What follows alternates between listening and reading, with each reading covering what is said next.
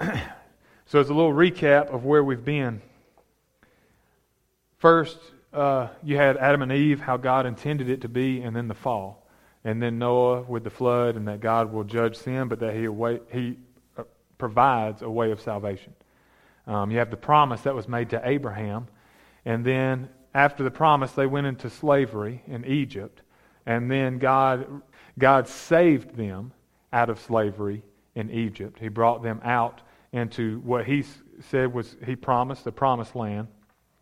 And so you had Moses during that time. Then you moved into the conquest and Judges, where you had Joshua and Judges and Ruth took place during this time. And then after the period of the Judges, they rejected God as their king, and they wanted an earthly king. And then you had the time of the United Kingdom. So you had Saul, and then David, and then Solomon. And then after Solomon, the United Kingdom of Israel was split into an upper and lower, Israel and Judah. So you had the period of the divided kingdom, which a big portion of the Old Testament is devoted to that, to the period of the prophets that lived during that time. And then during that exile, they were exiled. Northern kingdom was exiled by Assyria first, and then the southern kingdom was exiled by Babylon. During that exile, you have things such as the book of Esther and David, who were living outside the promised land, living in exile. We read about their stories. And then after the exile, God had promised that He would bring His people back. And then you moved into Ezekiel and Nehemiah. And so now we're moved back into the land, or coming back into the land. Several different groups come back at different times to come back. And so that's where we have found ourselves today in the book of Nehemiah. Ezra was a priest. He came back first. Nehemiah came back as governor. So there's you're setting the stage and where we are. So before we jump in, let's open up in prayer. Father, we love You, and Father, we thank You. Father, we thank You not only for Your word, that we can study it and know who You are and know who we are, but Father, that You've given us so much of it. Father, we thank You that You've told us how You intended things to be, where things went wrong, and given us a promise for a hope for a future. And You've given that promise since the very first people, since Adam and Eve. You have been giving us a promise and a hope for a future. And You have unfolded Your story throughout time, and that story came to its climax in Your Son, in the third person, in the person of the Trinity, Jesus Christ, God the Son, who came to earth, lived as a human, lived a perfect life, died for our sins, rose from the dead, and will come again one day. Father, I pray that as we study Your word and all that You've shared with us in it, that we would study it to understand what did it mean then, what were You trying to teach then, and how does that apply to us now? Because the Scripture tells us that all things were written for our instruction. And so, Father, I pray that we would have open hearts and minds and receptive hearts to receive Your message, and that we would be determined to apply it to our lives and be changed because of it. We love You, Father, and we thank You. Please guide this sermon in this hour. In Jesus' name we pray. Amen. Nehemiah loved God. Nehemiah was dedicated and obedient to God. Nehemiah served God faithfully. We read about Nehemiah's love for God in the beginning. When we open up the book of Nehemiah, we look in first chapter, starting in the first verse. This is the beginning of the book of Nehemiah. It said, "The words of Nehemiah, son of Hakaliah, during the month of Chislev in the 20th year, when I was in the fortress city of Susa. Hanani, one of my brothers, arrived with me from Judah, and I questioned them about Jerusalem and the Jewish remnant that had survived the exile. They said to me, 'The remnant in the province who survived the exile are in great trouble and disgrace. Jerusalem's wall has been broken down, and its gates have been burned.' When I heard these words, I sat down and wept. I mourned for a number of days, fasting and praying before the God of the heavens.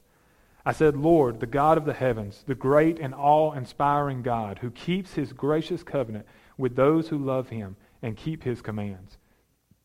Let Your eyes be open and Your ears be attentive to hear Your servant's prayer, that I now pray to You day and night for Your servants the Israelites.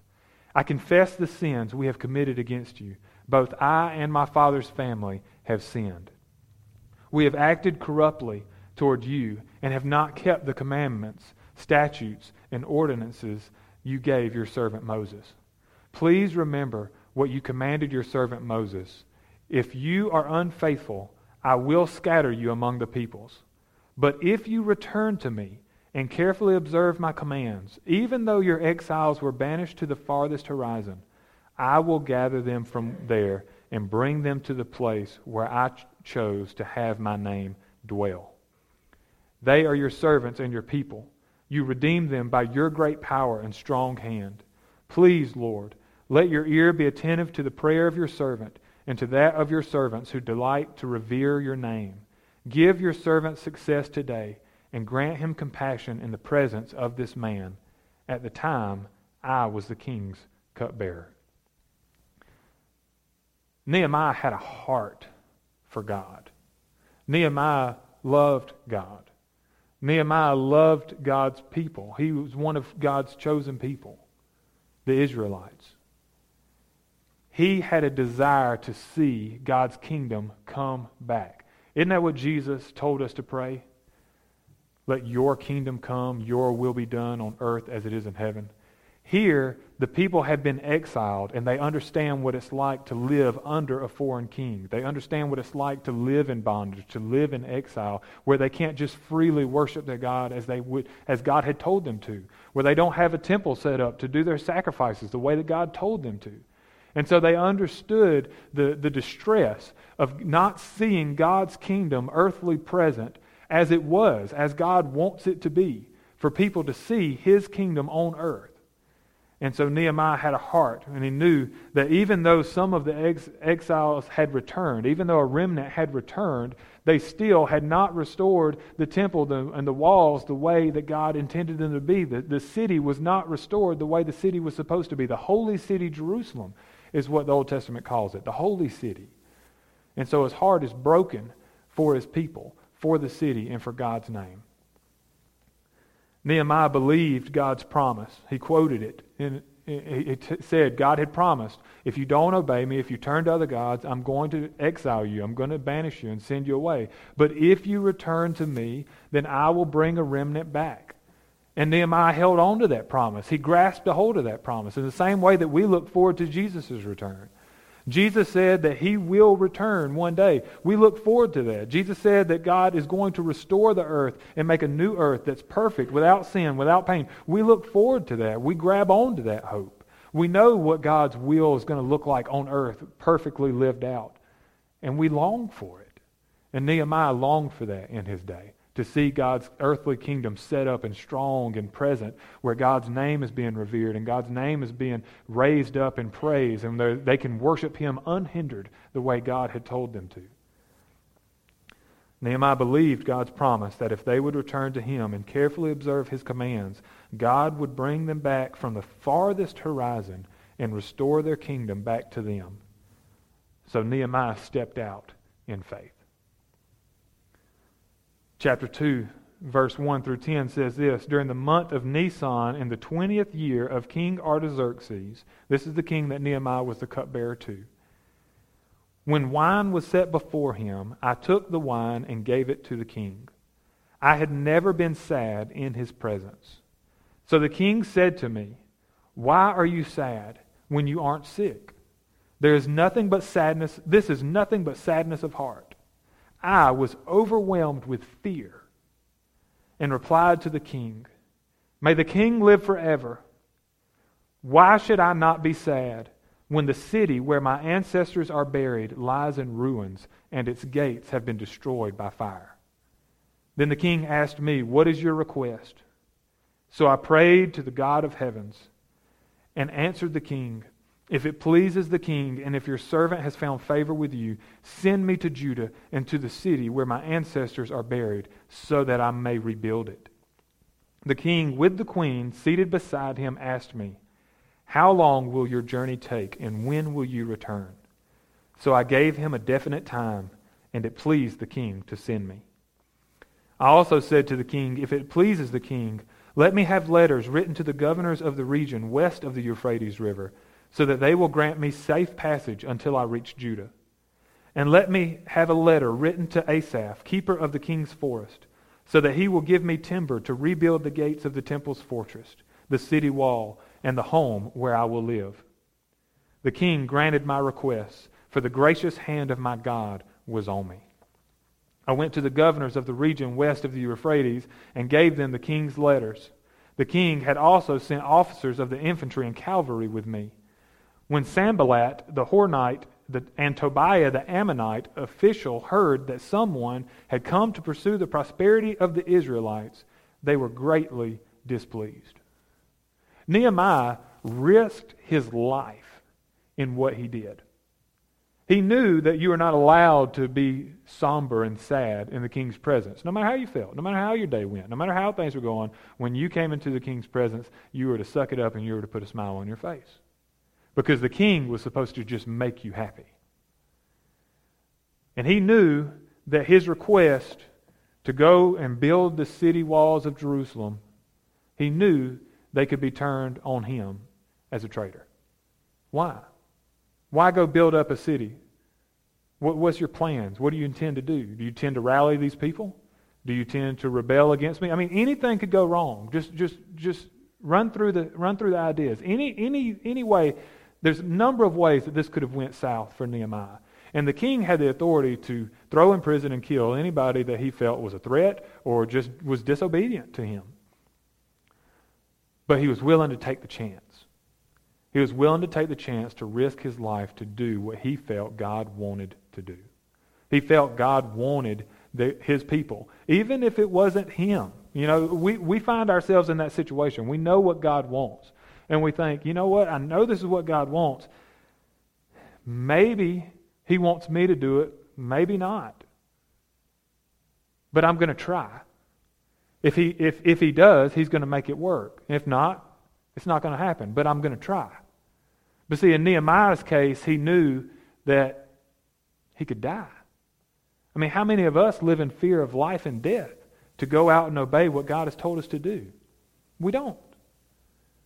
You know, what do we live in fear of? We live in fear of losing a friendship. We live in fear of losing a job, which I'm not saying that those aren't things that shouldn't worry us or concern us. But we're not in fear of losing our life. And that's what Nehemiah was in fear of. That's what Esther was in fear of. Nehemiah risked his life and asked for a great and seemingly impossible responsibility to be placed on him because he had a hope and a vision for the future. And he believed it was what God wanted as well. And if it was what God wants, then who would be able to stop him? That was Nehemiah's all-in mentality. If this is what God wants, nobody's going to be able to stop me. If God is for me, who can be against me? He realized it was what God wanted when King Artaxerxes granted him his request. That was his confirmation. You know how people look for a confirmation? People pray and pray and pray, and they look for something to let them know, is this yes or no, go for it, don't go for it. I think that was Nehemiah's confirmation right there. When the king said, okay, I'll give you the timber to rebuild, I'll give you the time away from me, I'll let you go do it. I think that was his confirmation that he knew that all these prayers that he had been praying to God to allow this to happen, that God granted his requests. So now let's get to it. Nehemiah 2, picking up in verse 11. After I arrived in Jerusalem and had been there 3 days, I got up at night and took a few men with me. I didn't tell anyone what God had laid on my heart to do for Jerusalem. The only animal I took was the one I was riding. I went out at night through the valley gate toward the Serpent's Well and the Dung Gate, and I inspected the walls of Jerusalem that had been broken down and its gates that had been destroyed by fire. I went on to the Fountain Gate and the King's Pool, but farther down it became too narrow for my animal to go through. So I went up at night by way of the valley and inspected the wall. Then heading back, I entered through the valley gate and returned. The officials did not know where I had gone or what I was doing, for I had not yet told the Jews, priests, nobles, officials, or the rest of those who would be doing the work. So I said to them, "You see the trouble we are in. Jerusalem lies in ruins, and its gates have been burned. Come, let's rebuild Jerusalem's wall, so that we will no longer be a disgrace. I told them how the gracious hand of my God had been on me, and what the king had said to me. They said, let's start rebuilding, and their hands were strengthened to do this good work. See, Nehemiah, when he got there, he took his vision that he had. He went around and assessed the situation. He created a plan, and then he cast the vision and his passion to the people. But the one thing that we don't want to miss in all of this is he saturated the whole thing from the very beginning to the very end in prayer. The very first thing when he heard about the walls who had fallen, he prayed. He prayed to God. He asked God, please, please lift your name up. Please restore the walls to this people. Please use me. Then when he went to King Artaxerxes, and it was time for him to actually ask King Artaxerxes for him to be able to go and do this, it said as soon in that context, in that conversation, it said, then he prayed to God. He was praying to God, please allow the king to allow this to happen, to give me what I need and to send me on my way. And then when he gets there, he assesses the whole situation and he prays.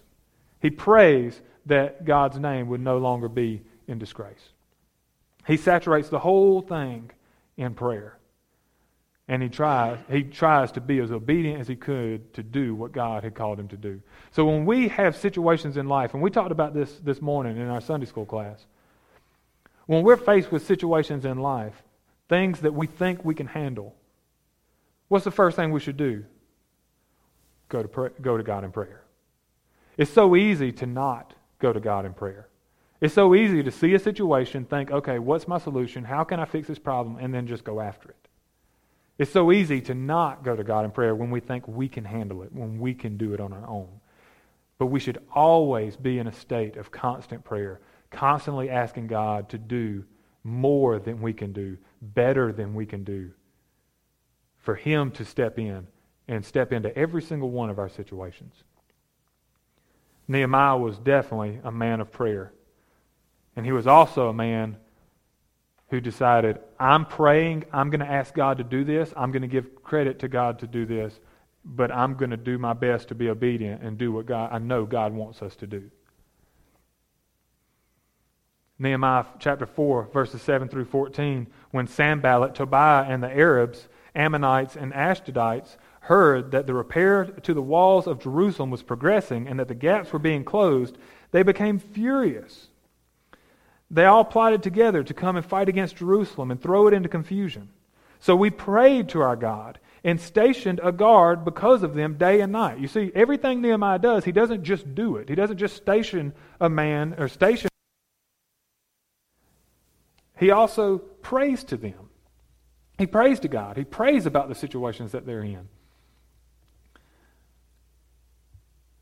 In Judah it was said, the strength of the laborer fails. Since there is so much rubble, we will never be able to rebuild the wall. And our enemies said they won't realize it until we're among them and can kill them and stop the work. So their enemies had planned to sneak in and kill the people who were working on the walls of Jerusalem. When the Jews who lived nearby arrived, they said to us time and again, everywhere you turn, they attack us. So I stationed people behind the lowest sections of the wall. At the vulnerable areas, I stationed them by families with their swords, spears, and bows. After I made an inspection, I stood up and said to the nobles, the officials, and the rest of the people, don't be afraid of them. Remember the great and awe-inspiring Lord, and fight for your countrymen, your sons and daughters, your wives and homes. They put their lives on the line to accomplish the rebuilding of a city, knowing that if they didn't put their lives on the line, then their lives were going to risk anyway. They were willing to step up and put their own lives on the line in order to take care of the next generation, instead of putting off what they knew they should do to let the next generation deal with it. They knew when they were threatened, when people started attacking them, they knew building this wall, restoring the walls of this city could possibly cost me my life. But I'm doing this in order to protect my countrymen, my sons and daughters, our wives, and our homes. I have to. I have to.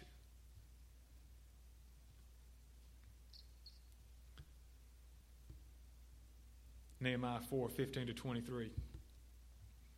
When our enemies heard that we knew their scheme and that God had frustrated it, every one of us returned to his own work on the wall.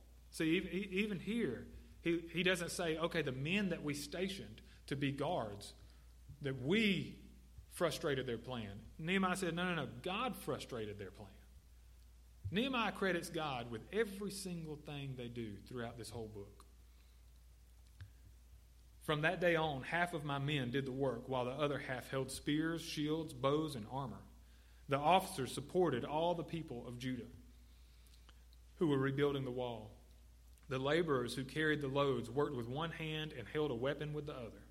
Each of the builders had his sword strapped around his waist while he was building, and the trumpeter was beside me. Then I said to the nobles, the officials, and the rest of the people, the work is enormous and spread out, and we are separated far from one another along the wall. Wherever you hear the trumpet sound, rally to us there. Our God will fight for us. So we continued the work, while half of the men were holding spears from daybreak until the stars came out. At that time I also said to the people, let everyone and his servant spend the night inside Jerusalem, so that they can stand guard by night and work by day. And I, my brothers, my servants, and the men of the guard with me never took off our clothes. Each carried his weapon, even when washing. They armed themselves because they knew that was the situation they were in. Our lives are at stake. We could be killed. There's an enemy that wants to defeat us. So they always had their armory on them. They always had their weapons on them to defend themselves. And it's the same picture that's painted in the New Testament. In Ephesians, we're told to put on our armor, our spiritual armor, because we are in a battle, not against flesh and blood like Nehemiah and the Israelites were, but against spiritual forces, against an enemy that you can't see, that wants to take you out. And the enemy wants to kill you just as much, and I would guarantee far more, than the enemies wanted to kill Nehemiah and the other countrymen in the day. You have an enemy that wants to take you out, that wants to stop you from doing the work that God has planned for you to do. And Paul tells us we've got to put on our armor to fight against the attacks of Satan, the attacks of demons, the attacks of the enemy. And we have to hold our sword of truth, which is the Word of God and the Holy Spirit living within us. We are in a battle. And if we ever slack off and act like we're not in a battle and let our guard down, that's when the enemy will start to prevail and have his way instead of us moving God's kingdom forward as he has called us to do. Here are the people of God living in real danger of their lives in order to rebuild the kingdom of God that had been decimated because of their own abandoning of what God had called them to do in previous generations.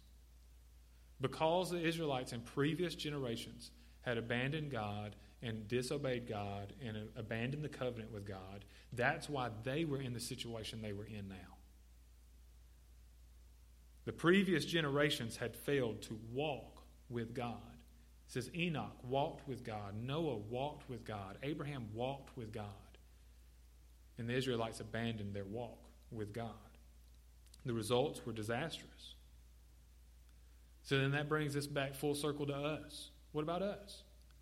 Are we in a good place or a bad place because of the previous generations of those who walked with God before us or didn't walk with God before us?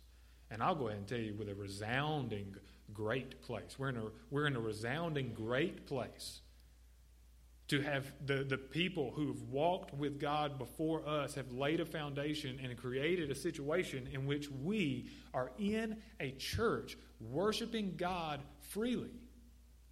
That we were raised, I can't say for every person in here, but I would say overwhelmingly, the people in this room, you were raised under the Word of God. You were taught it as a child. You were taught it growing up. And that's because of people that came before us that we owe gratitude to for standing and walking with God and passing that torch on to us. And we have to make sure that we're passing the torch on and that we're creating a generation or a situation for the generation coming after us better than the one that we're in. Always moving the kingdom forward. Always making sure that the kingdom of God looks more like what God wants it to for the next generation than for our own. I said it, I think, last week. If it wasn't for men and women 2,000 years ago when Jesus planted the church and sent out people to go and spread the gospel, if they would not have continued to put their life on the line, to continue to spread the gospel message, we, on the other side of the planet, 2,000 years removed, would not even have a copy of this. We would not even know God's word. And we cannot take that for granted. And that must motivate us for those who are here with us now, but those who are coming behind us. For that next generation, to make sure that we are doing all we can to build the kingdom stronger for them, to repair the walls everywhere that we see a hole, everywhere that we see a crumble, everywhere that we see a problem, that we're working to fix things and not just put it off and say to the next generation, well, I'm just going to sit back and relax and I'm going to let you deal with it. No, we got to work hard, because if we don't, then the enemy's going to come in and take us out. And it could happen in America. It could easily happen in America that the church could fall to the wayside and we would just be a remnant living in a country that is no longer have anything to do with God. That those who are faithful to God are now just a remnant. But it doesn't have to be. It doesn't have to be that way in the future. We could be a country that has a great revival and an awakening in which we come back full force to God. So what are we going to do? We've got to rebuild the walls that have been torn down for our sons and daughters, for our husbands and wives, for our homes, and for our countrymen going forward.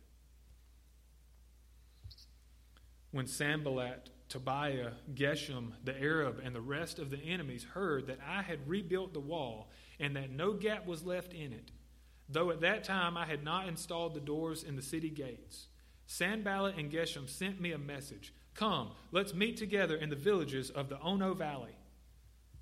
They had asked him to come down, and they were planning to harm him. So I sent messengers to them, saying, I am doing important work and cannot come down. Why should the work cease while I leave it and go down to you? I am doing an important work, and I cannot come down. 4 times they sent me the same proposal, and I gave them the same reply. I am doing an important work, and I cannot come down.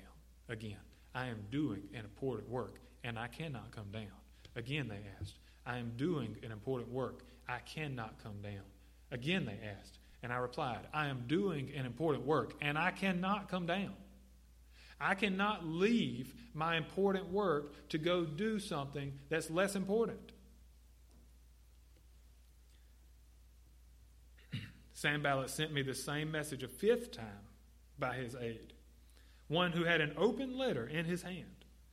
In it was written, it is reported among the nations, and Geshem agrees, that you and the Jews plan to rebel. This is the reason you are rebuilding the wall. According to these reports, you are to become their king, and have even set up the prophets in Jerusalem to proclaim on your behalf, there is a king in Judah. These rumors will be heard by the king, so come, let's confer together. Then I replied to him, there is nothing to these rumors you are spreading. You are inventing them in your own mind. For they were all trying to intimidate us, saying they will drop their hands from the work and it will never be finished. But now, my God, strengthen my hands. Now, my God, strengthen my hands. Nehemiah never stopped praying from the very beginning to the very end. He knew that if God's kingdom was going to move forward, it was going to have to be by God's strength. And he prayed to God, strengthen my hands to do this important work. Galatians 2:20 says this, I have been crucified with Christ, and I no longer live. The life I now live in the body, I live by faith in the Son of God, who loved me and gave himself for me. The same thing that Nehemiah prayed for God to do for them is in essence the same thing that we see Paul talking about in the New Testament. Is that this strength by which I obey God, the strength by which I live out this hard, difficult life on earth, this strength that I have in me to live life for God on this planet with all these problems, with all these things coming my way, with all these things trying to stop me, that life that I live is not me by my own strength. It is Christ living through me, because I couldn't do it without the Holy Spirit of God in me. And I can tell you personally, I don't know about y'all, I'm sure y'all would agree if you sat down and thought about it long enough. I know who I used to be before Christ. I know who I am after the Holy Spirit of God came to dwell in me. And I'm telling you, I didn't have the strength to change and to be the person that I am today on my own. It was the Holy Spirit coming into me, taking my heart of stone, changing it to a heart of flesh, changing my desires, changing my will, giving me a love for God that changes who I am. And that's what the Scripture says. The Holy Spirit will come into you and make you into a new creation. You will not be the same person you used to be when the Holy Spirit comes to live in you. You won't. You will not be the same person. God will change you through the Holy Spirit. And that's what happens. Jesus Christ comes to live in you and changes you. So what happened? Nehemiah 6, 15 and 16. The wall was completed in 52 days. 52 days. On the 25th day of the month of Elul. When all our enemies heard this, all the surrounding nations were intimidated and lost their confidence, for they realized this task had been accomplished by our God. From beginning to end, Nehemiah said, if this happens, it's going to be by God's strength and God's doing.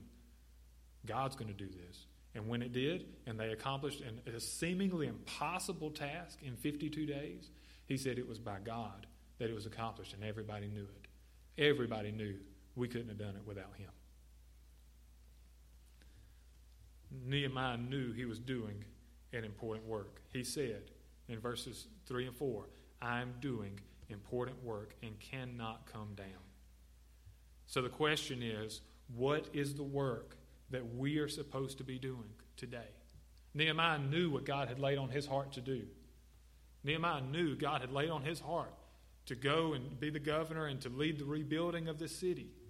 And honestly, if Nehemiah had said no, I'm sure I know God would have used somebody else, but just the fact you see Nehemiah, the way he did it, the way he performed the work, and the way he always gave credit to God, I'm so glad he said yes. I'm so glad he was the man that said yes. I'm so glad he did submit himself to God and was willing to put his life at stake to do what he knew God wanted him to do. The question for us today is, what is the work that God has called us to do? What is the work that we know we are to do that we have to say with utter confidence when somebody asks us to stop from that work, to move away from that work, that we know our answer is, I am doing an important work and I cannot come down. No matter how many times they ask us, our answer will always be, I know I'm doing an important work and I can't leave it to get busy doing something else. What is the work that God has called us today to do? Matthew 28, 18 through 20. Jesus came near and said to them, this is the last thing he said to them before he ascended into heaven. All authority has been given to me in heaven and on earth. Go therefore and make disciples of all nations, baptizing them in the name of the Father and of the Son and the Holy Spirit, teaching them to observe everything I have commanded you. And remember, I will be with you always. He gave us, as a church, work to do. He gave us something to do. Go and make disciples of all nations. Baptize them and teach them to obey everything I've commanded you. I'm going to say it because some people, most people don't, but some people feel that there's a conflict between discipleship and evangelism. But there's not. Because what Jesus told us to do was to go and make disciples, to baptize them. What's that? That's the evangelism part. You go, share the gospel, they accept Jesus through faith, and you baptize them in the name of the Father, Son, and Holy Spirit. So what do disciples do? Disciples evangelize. They go out and evangelize. And then once they evangelize, then what do? They don't say, okay, find me somebody else. What's next? All right, come to church, pay your tithe, sit in this pew. That's not what he does. It's not just evangelism. He says, and then once they embrace Christ, once they accept Christ, then teach them everything I've commanded them. Teach all of it to them. Teach them. Study my word together. Because they don't know. Teach it to them. Walk through it with them. You are to be a disciple of Christ. And your work is to make more disciples of Christ. You're to evangelize by sharing the gospel, which leads to the baptism. Once they embrace Christ, you are to grow them to maturity in Christ. You're to go through the scriptures with them and teach them what God has commanded them. And so a question I asked, I don't know how many Sundays ago it was, this idea, well, how do I know if I feel like I need to be discipled? I've been a Christian for a long time. What's an easy way to know, do I still need to be discipled intentionally somehow? Do you know what Christ has commanded you? Have you been taught what Christ has commanded you? Do you know Christ's commands? If you don't know, then yeah, you need somebody to sit down with you and walk through the scriptures together and teach you. If you do, you need to be busy going out and sharing that with other people and helping others to grow to maturity. What is our work to be done that we cannot step away from? Our work as a church is to be disciples who make disciples until Christ comes back. Because that's what Jesus told us to do. Go and make disciples until I come back. And I will be with you until then. I will be with you until I come back. What is our work that is so important that we cannot step down from it? It is to be disciples who make disciples. That is the work Jesus has given us that we can do the rest of our life and never finish until he comes back. And what happens as a result of that? The kingdom is evident. The kingdom is seen. The kingdom comes to earth in the way that it is in heaven. People see the kingdom of God. People see people living in love. People see people caring for each other. People see people treating each other with love and fellowship. And what did the New Testament church do in Acts chapter 2 when Peter preached to the people there in Jerusalem and they asked Peter, brothers, what must we do to be saved? What should we do? And Peter said, repent, be baptized, each of you, in the name of Jesus Christ for the forgiveness of your sins, and you will receive the Holy Spirit. That's what he told them. Turn from sin, be baptized, embrace Christ. You will be forgiven of your sins. You will receive the Holy Spirit. And then immediately it follows by what the church did. It said on that day, 3,000 people were baptized on that day. 3,000 people came to faith in Christ. And then they devoted themselves to the apostles' teachings, which is what Jesus told them to do in making disciples, to teach them everything I've commanded you. They devoted themselves to the apostles' teachings, to the fellowship, to the breaking of bread, and to the prayers. What should the church look like? It should look like a body of believers who devote themselves to the teachings, to fellowshipping with each other, to breaking bread together, and to praying together. That's what the church should look like as a natural result of disciples who are being disciples, who are making disciples. And that should drive everything we do here in this church. Our focus and vision should be wrapped around this idea that we are disciples who make disciples. And that our church should look like a group of people who devote themselves to the scriptures, who regularly fellowship together, enjoy each other's company. That's what fellowship is. We hang out with each other. We share meals with each other. We enjoy each other's company. We get to know each other. We build personal family relationships with each other. We fellowship together. We participate in the Lord's communion together, the Lord's Supper together, through the breaking of bread together. And we pray together. We pray about what it is God's wanting to do in our church, in our lives, with people that we have come in contact with. And we pray together. And that should drive everything we do. Who we are. That is the work that we are to do. And we are to not get distracted and come down from that to do something else, which may seem good, may seem at the time important, but it's too important. The work that Jesus has given us to do is too important to come down from that, to step away from that. Let's bow our heads together and pray.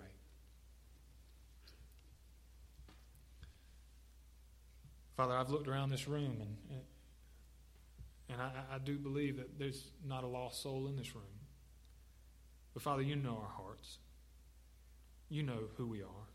You know whether we love you, whether we don't love you. Father, we are a gathering today, the church. That's what the church is, a gathering of the saints. We are a gathering of saints here together to worship you today. And Father, I pray that you give us unity, that you unify us, that you pull us together, knit us together, put us on the same path, the same vision, the same direction forward, that we would see your kingdom come on this earth by doing the work that you've given us to do. That we would put all our effort into doing this work, and that we would put our lives on the line to do this work and accomplish this work you've given us. That we would be willing to put our lives on the line in order to make disciples. Father, we love you. We know that we have an enemy. We know that we have an enemy that wants to tear us down, that wants to stop us from doing the work you've called us to do. But Father, keep us diligent, keep us aware, help us put on our spiritual armor. Help us to fight back. Help us to accomplish the work you've called us to do. Help us to move the kingdom forward to glorify your name so that more people will praise you. That the next generation will have a better kingdom to come to. That the next generation will have a better fortress of people who are standing guard that they can look to and come into the midst of the church. That we would do our best to push back enemy forces and to push back the darkness, to move your kingdom forward so that people could be free, that they could be free to be adopted as your sons and daughters. Father, give us a passion and a desire in our hearts that we can't shake. Give us a burning in our bones that won't go away. Father, we love you. And Father, we want to stay committed to the work that you have given us to do. We want to do it the rest of our life. As long as you give us on this earth, that is our goal. That is our mission. Father, help us do that. In Jesus' holy and precious name we pray. Amen. Well, I'm glad y'all made it here today. And I pray that no matter how hard life gets, no matter what we face in this world, that you'll hold on to that hope of God's promises, just like Nehemiah did. He held on to hope. He knew what God had promised, and he knew that there would come a day when God's kingdom would be restored. And he held on to that, and that's what drove him to take the chances and the risks that he took as he worked through all those seeming oppositions, well, those obvious oppositions. And so today, I would encourage you to do the same thing, that you would hold on to that hope that God has promised and awaiting us, that future that God has promised us, a restored kingdom in which there will be no sin, no enemy, no pain, no problems. And we would sit around, I know I'm a Baptist and I know I say it a lot, but we're going to sit around a table and eat together. And I'm looking forward to it. I am. I'm looking forward to sitting around with y'all, laughing, having a good time, eating a good meal, and just sharing and talking with each other, sharing our lives together forever. I can't wait. Until that day, until he calls us home and until he comes back, we're going to rely on his strength. We're going to pray for him to give us strength to get through this life and to be faithful to continue to complete the work that he's given us to do. Let's pray together. Father, we love you and we thank you. Father, give us the strength to make it through this life. Keep that hope in front of us to know what you have in store ahead. Father, we want to see your kingdom on this earth as it is in heaven. We love you, Father. In Jesus' holy and precious name we pray. Amen.